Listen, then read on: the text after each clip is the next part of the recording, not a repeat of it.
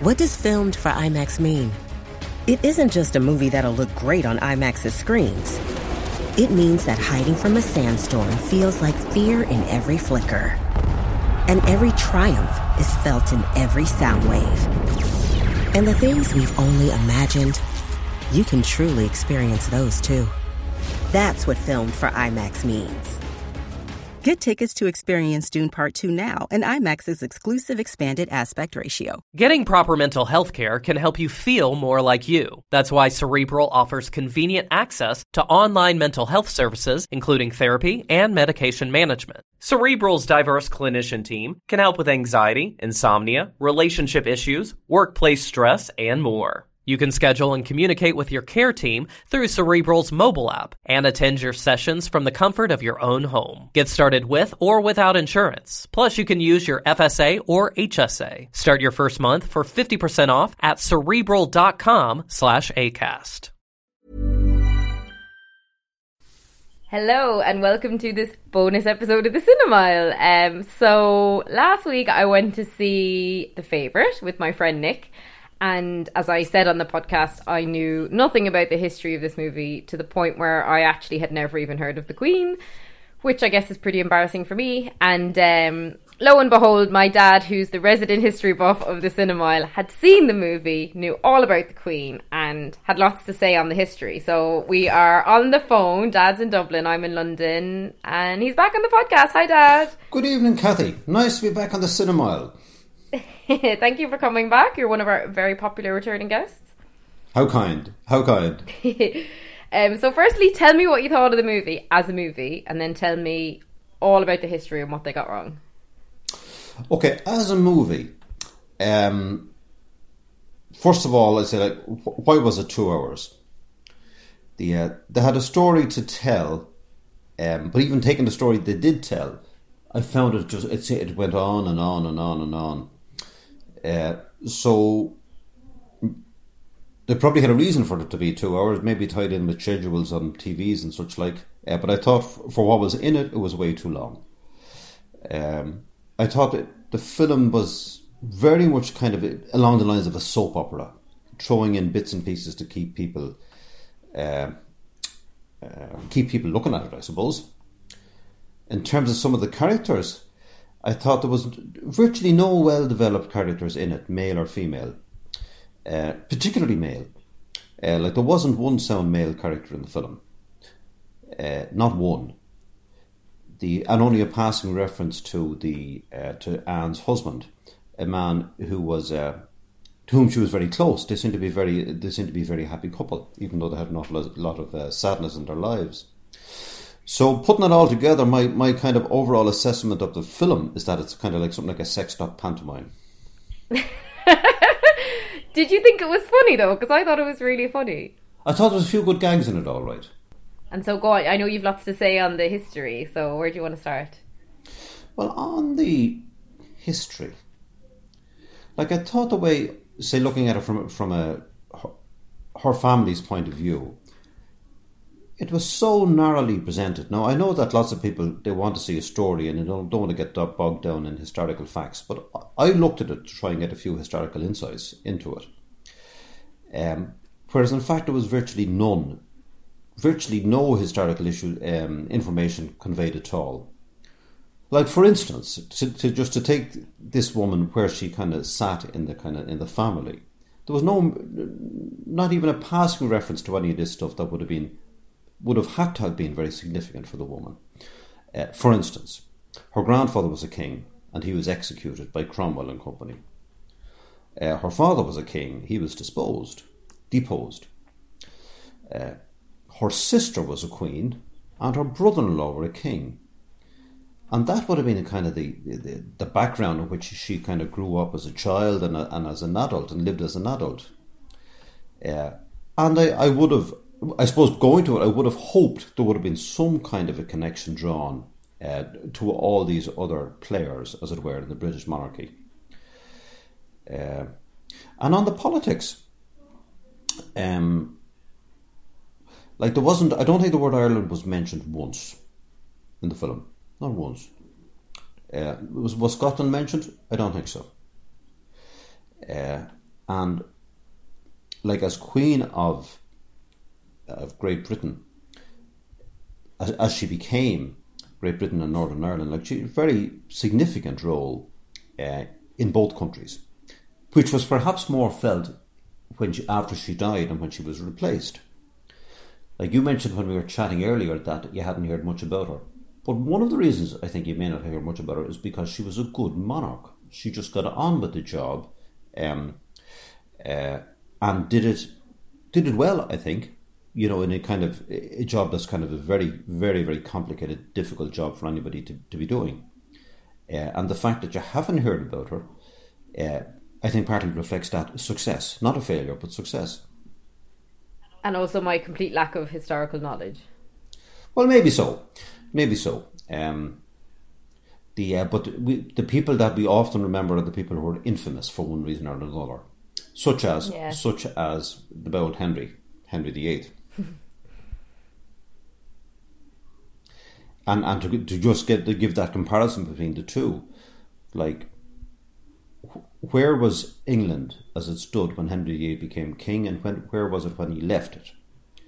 And he left it far worse off than when he took over.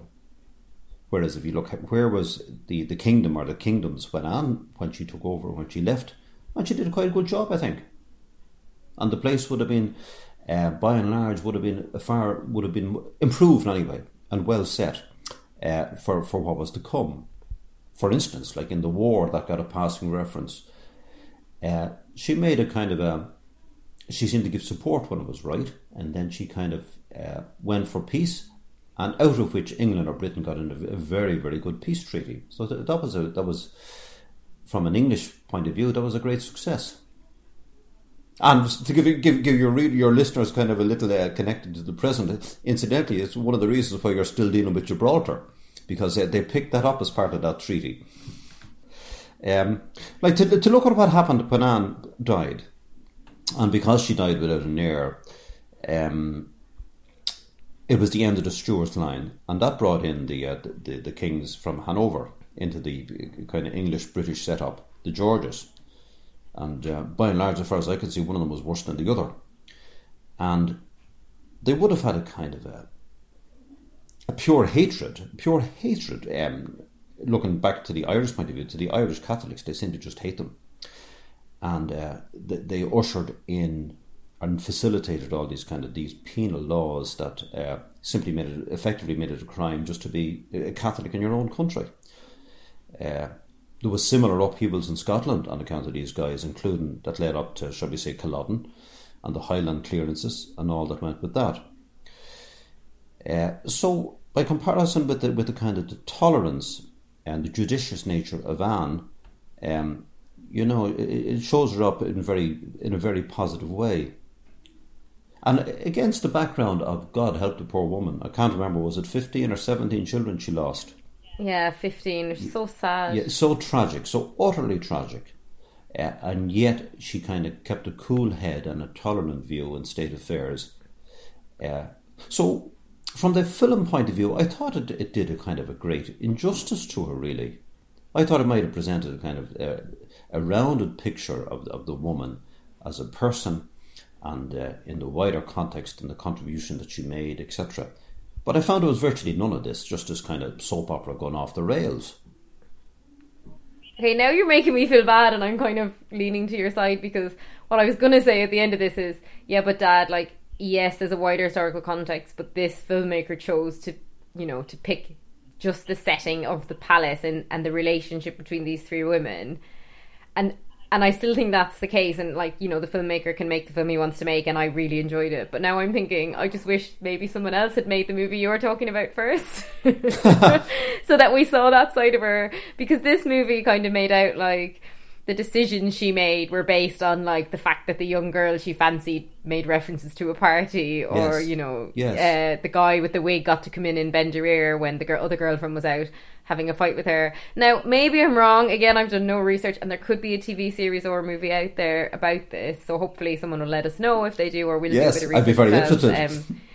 Because I think, like you mentioned Henry VIII or someone like that, and there's so much about them back and forth that anyone could really make a movie now about him, and it's just adding to the chatter, but I guess you're saying, and from my point of view, she may not be that well known, so it's a shame that this is how she's being thrust into the spotlight. Yeah. But I still think, even though the movie was comical and it showed her with mood swings, I still think the movie didn't play her for a fool, in that she ultimately was listening to counsel. When she heard that the people were against this tax, she really took that to heart, and she was just really sad about her children, and I actually think the movie didn't make her out to be a bad person or play her for a fool. The movie just chose to take what is admittedly a fun setting, of the very claustrophobic setting of a palace, when one person's completely in control, and she can, and I'm sure stuff like this happened, where she can walk by to someone and say, don't look at me, don't speak to me. And that stuff was the stuff that made me laugh out loud, because I just thought, I'd love to, on a bad day, tell people they can't look at me, they can't speak to me. Yeah. Exactly. And I really think the way they played the relationship between the two other women was very funny. The way they were competing for her affections, like, I have to say, that was making me laugh out loud, a lot of that stuff. So I think there's probably, I feel bad now for all the stuff you said, because it sounds like she was an amazing queen and I never even heard of her. But I think it's a different movie, the one you're talking about, really. But I know that there clearly there was competition between these two women to have the ear of the queen. Like, that's a fact. But they have made a film out of it, and just kind of focusing in on that, and then throwing everything and anything into the pot to kind of, stir it up a bit. Like, pick as an example, I think, which is kind of, utterly ridiculous, beyond ridiculous. This brothel scene that they threw into the plot. Where she ends up locked up in a brothel for a period of time. Like, what pure and utter tripe altogether. Like, it's really third-rate stuff, this, what the hell was that doing in the film? The brothel stuff actually was a bit weird. Even I thought that. But then I did my brief historical research afterwards, where I went on Wikipedia, and it was interesting that woman who had been her close friend or lover or whatever for a long time did end up banished and kicked out of the country. So that relationship definitely existed. Oh yeah, but did your research show up that she spent a while locked up in a brothel? I didn't actually. But maybe Wikipedia just hasn't gone deep enough yet. Yeah. Someone will update it now. You need to update it. Yeah, but when you see something like that thrown into a film, like, which is pure nonsense, like it you'd have to question anything and everything you saw in the film in terms of what's factual and what's pure. Well, I won't get crude about it. I know, it's a funny one, and actually I hadn't embarrassingly realised this at the time when I saw the movie, but funnily enough, I was comparing it to The Lobster in my head, and I mentioned it in the previous podcast, and turns out it is the same director as The Lobster. Right. Did you see that movie with Colin Farrell? No, I didn't. And that is one of my favourite movies. It's so funny and farcical and weird, but the difference between the two movies is they're shot similarly, they're acted similarly, and they've the same actress. But that one was pure fantasy, and this one wasn't. Allegedly. Yeah, exactly. So that one, you're not besmirching anyone. It's just funny. It's about people turning into animals. Like, it's a silly movie. Yeah. Whereas this one is, something quite different. Yeah. So I think, like, if it's there is room for a kind of a, and it'd be very interesting to see somebody did a serious piece of work about the Queen and her reign. But for a bit of light-hearted relief, maybe this film, The Favourite, it might meet that criteria. But I think that's about it, at least from my point of view. Perhaps your listeners might have very different views on this. Yeah, well, it's doing very well. I mean, I think it was just nominated for 12 BAFTAs, so obviously it's agreeing with people, and I laughed my head off for the whole movie, which I now feel really bad about, so thanks for that. And what we'll have to do is I'm sure we'll find something somewhere in a TV series or a movie about her, and we can do a review on that at some point. Very good. Yeah. But thank you, Dad, for dialing in again as our historical correspondent. No doubt, as Oscar season ramps up, there'll be lots of historical movies for you to check back in on. Okay. My pleasure. All right. All the Thanks, best Dad. now. Bye-bye. Bye.